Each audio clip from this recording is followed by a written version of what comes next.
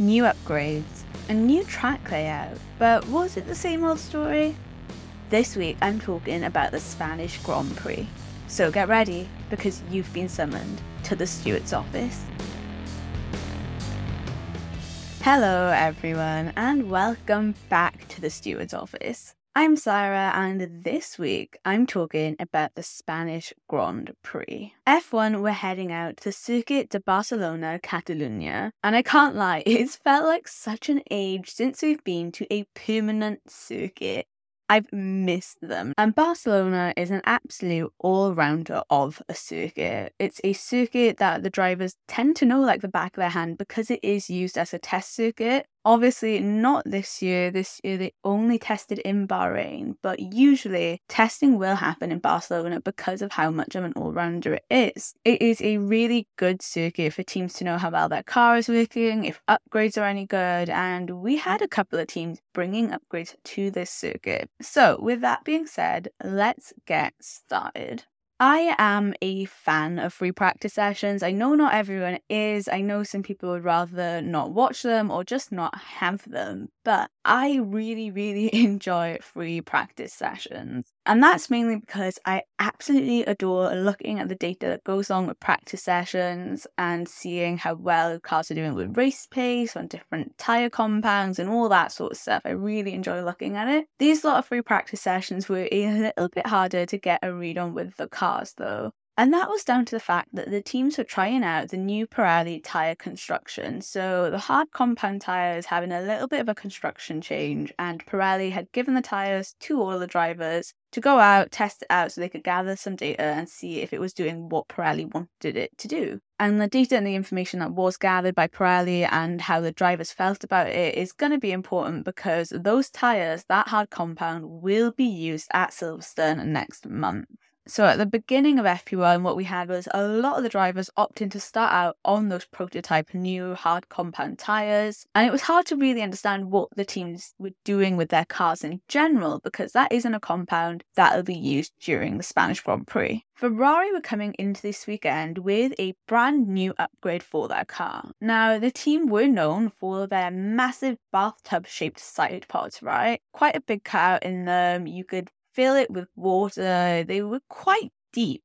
And they've seemed with this new upgrade to sort of veer away from that concept. And to me, it almost looks like a sort of bench now that you could sit on, not sort of lay in. And this was fairly interesting to me because I am pretty sure Frederic Vasseur, the team principal, said they weren't necessarily looking at changing the concept of their car over the course of this season. And I'm pretty sure he'd made that statement quite early on in 2023. That seems to have changed though, and there's nothing wrong with that. And also Ferrari might argue that this isn't a concept change. I mean, maybe not in the way that Mercedes have, because they've changed a lot on their car. Maybe Ferrari are like, you know what, if we have changed the shape of the side pods, it's not necessarily a concept change. But regardless, they had bought upgrades in the hopes of finding some pace, probably hoping for more consistency in their race pace and maybe a little bit less tyre degradation. FP1 though, they only ran these upgrades with Carlos. They were doing a side-by-side comparison with their old and new upgrades to see how they were working and to be able to compare that data. In terms of lap time though, there didn't seem to be a mass amount of difference. Carlos was running the new upgrades, like I said, and Charles was staying with the old car, and there wasn't a mass amount of time difference. And this is why I'm thinking maybe their upgrades weren't necessarily just to bring pace to the car. Maybe they were trying to figure out and fix some of the other areas and issues that they've been having throughout this season. With absolutely no surprise, obviously Max Verstappen topped the timesheets in FP1. That car looked really comfortable out in Barcelona. And Red Bull was saying that this was a track that should really suit their car. We should really see it come to life here. Mercedes, on the other hand, weren't looking too great during that first practice session. You had George in P10, Lewis in P12, and it was just concerning at the start for Mercedes fans. The team had obviously said that they really wanted to test out their upgrades at the circuit. Monaco wasn't a good indicator for them. So at first glance during FP1, I think a lot of people were thinking, what the heck have they done with this car? Because it doesn't seem any better than what we've had. To be fair though, the grid was just mixed up in FP1, the track was amping up, people going on prototype tyres at different times. Mercedes were a team that opted not to use the prototype tyres until later on in the session. So when the track had amped up, there was rubber being laid and people were doing their quicker laps on better compound tyres.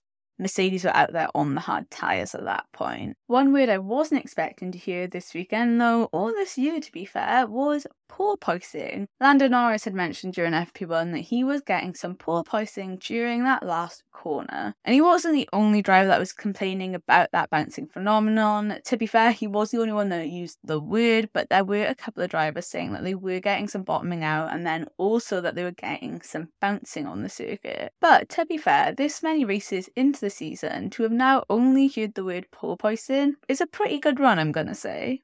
In free practice 2, Charles then put on the new Ferrari upgrades. I think they've gotten enough data from that comparison in FP1, and they were happy for both drivers to now run that new upgrade. Still wasn't a great session for Mercedes. They still looked like they were trying to get a better understanding of their car. It looked like a little bit of a handful at times for them to figure out. The biggest surprise of that session came in the form of Nico Hülkenberg in the Haas, who finished the session in P3. Bar that though, I feel like we kind of saw the normal pecking order coming to life in FP2. The only other person I think was out of place on the other side of the grid, and I mean really out of place, was Lance Stroll, who also looked like he was struggling with his car.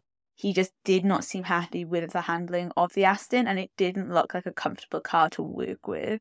Going into FP3, we had an 80% chance of rain, and there was also lightning seen at turn 14 just before the start. So obviously the teams made the call at that point that the drivers were going to go out on soft tyres before the rain started. I think what they wanted to do was just get to grips with their quali setup and make sure they kind of knew what to expect from quali later on in the day. It didn't take very long when that rain started to come down though for Logan Sargent to cause a red flag as he went into the final corner and kind of just lost control of the car. He ran through the gravel and the session was red flagged as they went to recover that car. Thankfully, he came out of the incident absolutely fine. The session did start back up, but the rain was beginning to come down, and most of the drivers at that point opted to stay in their garages. I think it was in that weird in-between stage where you don't want to go out on slick tyres, but it's not quite wet enough to use the intermediate. So I think rather than damage the car just before quali, the safer bet was to stay inside and just wait for the rain to come down a bit more and then maybe go out on the inters. Eventually, the drivers did decide to come out on the intermediate tyres, a little bit tentative to start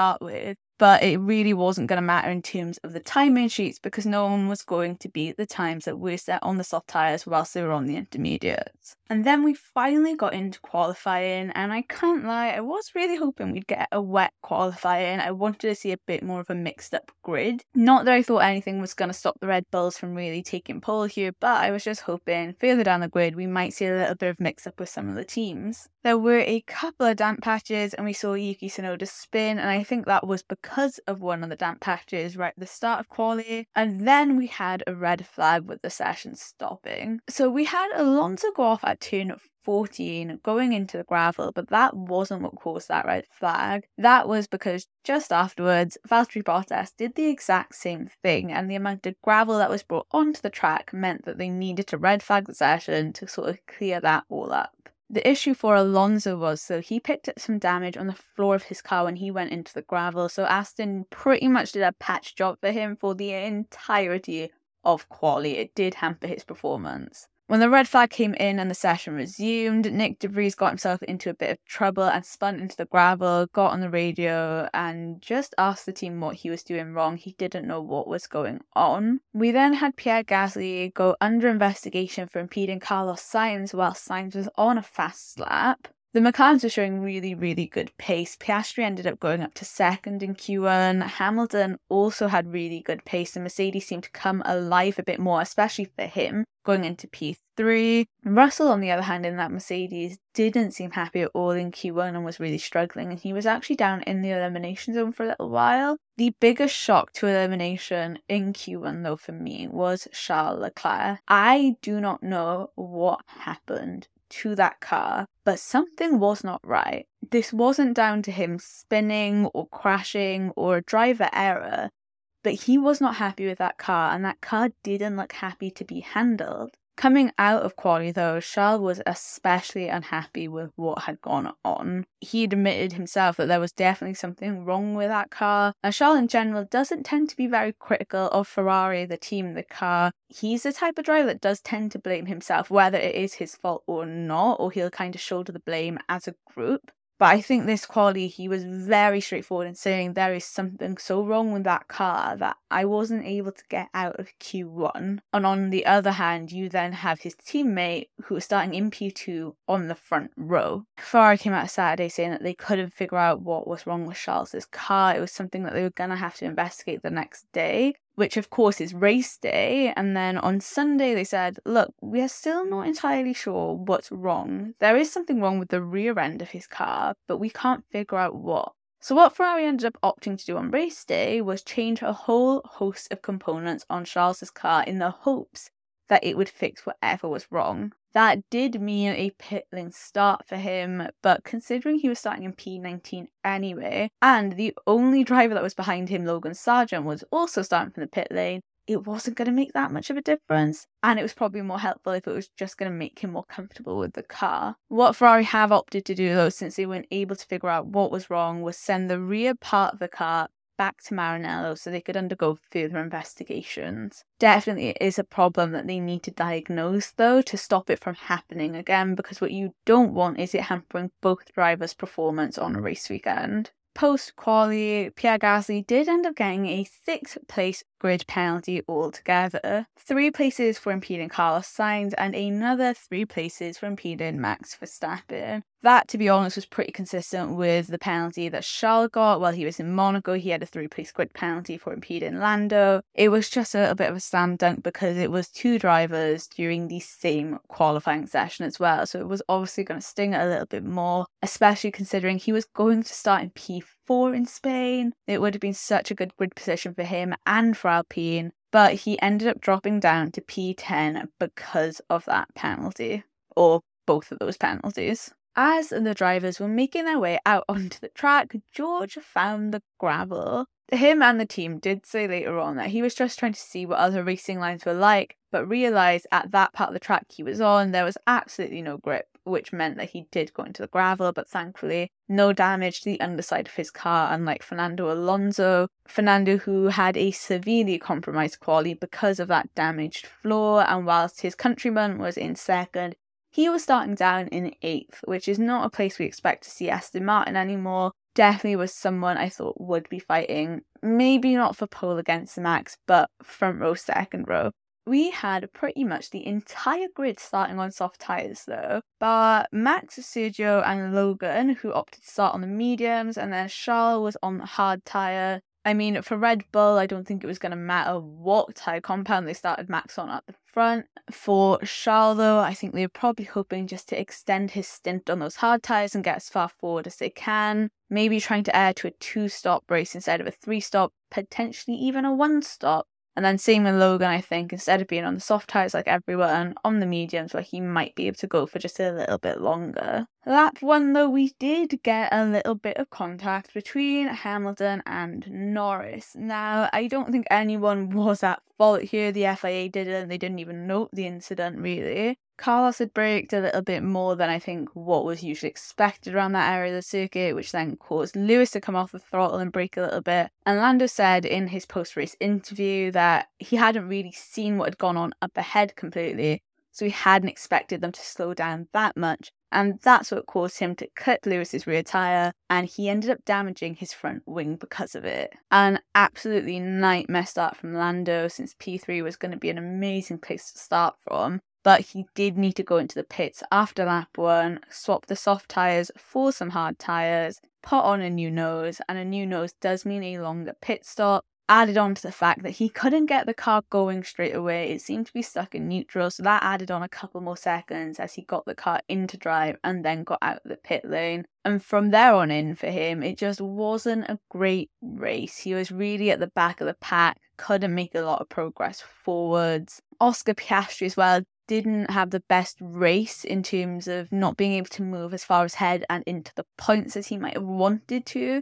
Lando, during that interview, though, after the race where he was talking about that contact, also said that it really didn't make much of a difference to the team. He and the team weren't particularly expecting McLaren to be in the points during this race. They were all surprised by what happened during quali, but I think he said it kind of masked what some of their issues were to the outside world. I think people might have expected more from them than what they were actually able to give. So I think he was just being quite bluntly honest with the fact that, yeah, the contact was gutting, but it didn't really change the course of their race. They would have ended up outside the points anyway. I mean, you never know what could have happened, but he seemed quite certain that McLaren just didn't have that race pace there. He said they had similar race pace to who they've been fighting all season anyway, so around the Haas's, Alfa Romeo's, Alfa Tauri's. So as gutting as it was, he didn't seem too bothered by it almost. I think he'd almost resigned himself to what was going to happen before the race had even started. So we didn't get to see this next part, or at least I hadn't seen it straight away on Sky F1. George was investigating for potentially leaving the track and gaining an advantage, but that was all fine in the end. He didn't get a penalty for that. But he'd made his way up very, very quickly from P12, and I think he'd gotten to P8, maybe 6. By the time they'd kind of shown us and had told us what was going on with him at the start. By the looks of it, he'd gone into an escape route when he was battling with Hülkenberg and Piastri. I can't lie, when I first saw the video clips of that, it did look like he'd gone off track and then gained an advantage. But the Skypad commentary did give us a very, very slowed down version of what happened, and it looked like he was just about ahead of Oscar Piastri, meaning that he didn't gain an advantage when he had come off the track. I'm sure people are going to argue about this one, I'm sure they're going to analyse it more online, but the stewards did opt not to give him a time penalty for that, and they didn't ask him to give the place back to Oscar Piastri, so he was able to carry on storming his way through the field. And storm he did. The Mercedes cars just had such a phenomenal race. The cars came to life. You could see the race pace. For me, I was really surprised in the first part of the race just how well those tyres had hung on for them. They started on the soft tyres like a lot of the grid had, but they were the only team, I think, that had managed to make them last so long at the beginning of the race. Now, track temp was obviously going to play into that. It was much cooler than it was over the past 2 days. But like I said, all the drivers were dealing with the same track temperature, but the Mercedes cars just managed to hang on to those tyres for that a little bit longer, keep the pace up with them, and not completely wreck them. And considering we had people come in for early stops on those soft tyres, and I'm talking lap 6, lap 10, and I think the strategy window and the pit window for the soft tyres were on lap 13. Mercedes managed to go for about 10 laps longer on those soft tyres and didn't pit until about lap 23, 24. So that really helped them with their strategy that they could last that long on those tyres. It didn't take very long for Lewis to pick off Carlos Sainz, and I did think there was going to be a bit more of a battle there. If you had asked me what I thought the podium was going to be for Spain, I would have probably turned around and told you Verstappen, Sainz, Hamilton. So I definitely thought the Ferrari was going to be able to fight and have a good bit of race pace during Spain, but that wasn't the case. It was a little bit of a painful day once again for Ferrari. Like I said, they had bought upgrades to the circuit, and I'm not entirely sure what they were hoping or expecting from them, but if they were looking for pace, it definitely wasn't delivering for them. Both Carlos at the front and Charles at the back of the grid were really struggling to keep up with the cars that were around them. For Carlos, I can't tell whether it's also because Mercedes did look like they were taking a step forward with their upgrade package. Whatever they've managed to do to the car, the upgrades they've bought, the change in suspension, the floor, the side pods, at the moment it seems to be working out for Mercedes, and I don't know whether that just made it a little bit harder for Ferrari to keep up even with their upgrades. If it was for pace, like I said, it could have just been to help with tyre degradation.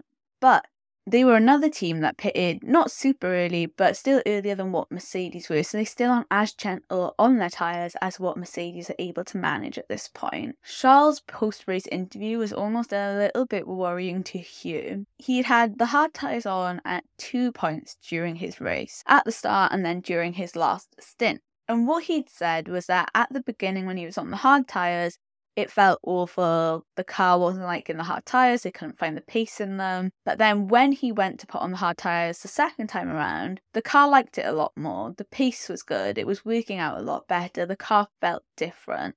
So there's some inconsistency with that Ferrari and how it behaves on the same compound of tyres. And that in itself, once again, is a huge concern for Ferrari. Why is your car not consistent on the same compound at just different points in the race? I don't think this is just as easy as saying, oh, the track might have rubbed in a bit more, it's evolved, it might have cooled down. From what Charles was saying, it seems like the car just feels entirely different on these compounds. So in that respect, I think there's a lot of work for Maranello to do to gain a better understanding of what's going on, because from the sounds of this weekend, Ferrari are lost a little bit with their car, or at least with what's gone on this weekend. So I think having this week break now between Spain and then going to Canada is going to be really, really beneficial for them to gain that understanding and make sure they don't have a repeat performance of whatever was going on here. Just a disappointing day for Ferrari and for Charles in particular. I mean,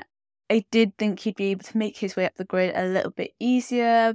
It just wasn't happening though. And for Carlos as well, he started in P2. I thought he was going to end up on the podium. It would have been amazing during his home race for it to happen. And instead, I think he finished in P5. Now, the other team that I think were having a bit of a difficult day on Sunday were Aston Martin. We have been spoiled by Aston Martin, right? Let's be honest. I'm so used to seeing them on a podium now that when they're not, it's quite surprising, and you know that they're having an off day. Because Aston Martin have been consistent this season. Their podiums haven't been sporadic. They've not been down to luck. They're a team that worked exceptionally hard on their car and have had a car that now can step on a podium in every race. It just did not happen for them this weekend. I think Fernando had a bit more of a compromised race because of how quali had gone for him. The taping up of the floor just meant that he wasn't able to qualify as high as what he usually would. Lance did have a bit of a better quali though. He did manage to get further up the grid, but I think for both cars, the race pace just wasn't there this weekend. And it's hard to figure out whether this might be track specific for them or whether Mercedes actually do have better pace and that they were just beating them on that, because both of the Mercedes cars had managed to pass both Alonso and Stroll. But it just seemed like a bit more of a difficult race for them. Now, I've heard that they are bringing upgrades to Canada, which is also Lance's and Lawrence's home race. So maybe we'll see a bit more of a pace gain there. Maybe we'll see them fly ahead of Mercedes or just neck and neck with them. But this wasn't a weekend for them. Still a good haul of points. They finished in at 6th and 7th. But definitely not the heights that we've seen them at before. And their lack of points and Mercedes double podium did mean that they've fallen down to 3rd in the Constructors' Championship at the moment. One of the absolute best parts of the race for me was the amazing battle that was going on between Nico Hülkenberg, Yuki Tsunoda and Zhou Guanyu. There was just some really, really interesting battles and overtakes going on between the three of them. Yuki, sadly though, did end up with a 5-second time penalty by the end of the race for pushing Zhou Guanyu off of the track. Other than that though, I think Yuki had once again had a really, really strong race. He had been out-qualified by Nick de Vries, which is the first time, I think, during this season that he's been out-qualified by his teammate. But he managed to pull the car together for the race and just have some really good battles on track and make really good progress. So it is gutting that obviously was then hampered by the 5-second time penalty that he had. Zhou Guanyu, though, said he felt a lot better at this track with the car. Alfa Romeo have seemed to be struggling a little bit this season. They had a much better start to the season last year, but this year hasn't been as great for them. What he was saying, though, is that he does prefer high-speed circuits, so it could be down to that, but the upgrades that they've bought also feel a lot better for the car, so hopefully we'll see them progress over the next couple of races. Pierre, after his 6th place grid penalty, just had a stinker of a race though. And not so much the race. The car looked good in general. He was making overtakes. But his pit stops were so slow. We were having some issues at the Alpine pit box. And I think those couple of seconds there where you're stationary and they're struggling to get the tyres on or off do cost you some positions in the race. And it doesn't make it as easy for you, especially if you're coming out into traffic that you weren't meant to be coming out on. Overall though, I mean, Alpine didn't have a bad day, but I don't think they had the same sort of pace and promise that they were showing in Monaco. And I did say last week we're going to have to wait and see until we get to Barcelona as to whether what we saw in Monaco really is what we can expect from Alpine or whether it was a one-off. I think it's a one-off in terms of them being as high up as they were in Monaco. I don't know how many podiums we're going to be seeing from Alpine this season, but I do think they've managed to make a small step forward, just maybe not the drastic one that we saw in Monaco. For Mercedes, though, like I mentioned earlier, there was a lovely double podium for them. Lewis finished in second, George finished in third. The team itself look a lot happier. Toto's interview post-race, he seems a bit more energized, really proud of the team and the progress they've made. But I'm not getting ahead of myself with their upgrades right now. It would be great to run away with the fact that Mercedes managed to finish with 2 drivers on the podium. Ferrari and Aston Martin didn't seem like a huge problem for them this race. All they're going to have to work on now is trying to close the gap with Red Bull. That would be amazing to say, but I don't think that's going to be the case. Aston Martin, like I said, are bringing upgrades next race, so we're going to have to wait and see what that does to what is already a very strong car. Ferrari, if they can get these upgrades to work, figure out what is going on with Charles' car, might still be in the mix to try and compete with them. So as easy as it would be right now to run away with those race results, I think you have to reel it back, take the results at face value right now, which was an absolutely phenomenal result for the team. It is an absolute testimony to how hard the team and the drivers, the engineers, the mechanics have been working over the past year and a half, and especially since Bahrain, to get these upgrades and to get them to work. But, yep, they have a really long road ahead of them in terms of catching up with Red Bull, and we still don't know what those teams around them are going to bring. So there is definitely still a little bit of work, at least a little bit of work for Mercedes to do right now, but by the sounds of it, they don't seem to be stopping there. I think they're very, very well aware as a team that there is still more work to be done, there are still threats from behind them, and that they are in a development race and no one's going to be stopping to upgrade their car right now. George and Lewis had mentioned that there is something in the pipeline for the car. I don't think it's going to be as big of an upgrade as what we've seen now. Obviously, it was a very, very drastic upgrade that we got from Mercedes in Monaco. But I think there is something that they're hoping is going to bring pace to the car. And George had mentioned that will be in Silverstone, which is another high-speed circuit, not too far away. And obviously a home race for both Lewis and George. So hopefully, fingers crossed, that will work out for them. But, you know, Red Bull are still bringing upgrades. They've got things planned and in the pipeline for their car. They want to make it quicker. They don't want to rest on their laurels and give teams a chance to catch up. So they're going to be trying to extend their gap. Aston Martin with their upgrades. Ferrari trying to make their upgrades work. Alpine, as we've seen, can have really good weekends, and now that they've had a taste of that champagne, I'm sure they're going to want to taste it again. But all the teams are going to be working hard, so I don't think this is going to be sort of the comeback of Mercedes and then being at the top again. But I think what we have seen this weekend is the direction they've taken with this new concept of car is obviously working out for them. It's not regressed them. It seems to be an easier car for the drivers to handle. The team seem to be able to find that working window for the setup a lot easier. And that's all positive. Those are really good things they can take away from this weekend. But Canada is a different circuit. So I think over the next couple of races, we're going to be able to see if this is a car that's really an all-rounder, or is this just a car now that can only do well at certain circuits. And I'm obviously hoping it's going to be an all-rounder. I want to see more competition on track, but we will have to wait and see. Now, the driver of the day for the Spanish Grand Prix was Lewis Hamilton, and this is another driver I'm going to have to agree with you guys with. I think he just had a really solid weekend. I know Friday was a bit more difficult for him, but I think he'd worked with the team overnight to sort out the setup, get the car into a window that he liked, and he was just flying with it. He had a lot of fight this weekend and a lot of hope that the upgrades would work at this track. He'd said he'd felt comfortable in Monaco. He was just hoping it would translate to Barcelona, and it did for him. And look, I'm going to throw it out there. My team of the day, my team of the weekend is Mercedes. The upgrades they brought to Monaco and into Barcelona have worked out for them. They realised the concept they were working with was not going to work out for them. And yes, I know we kind of sit there and think, why wasn't this done earlier? Why didn't you change it after last season?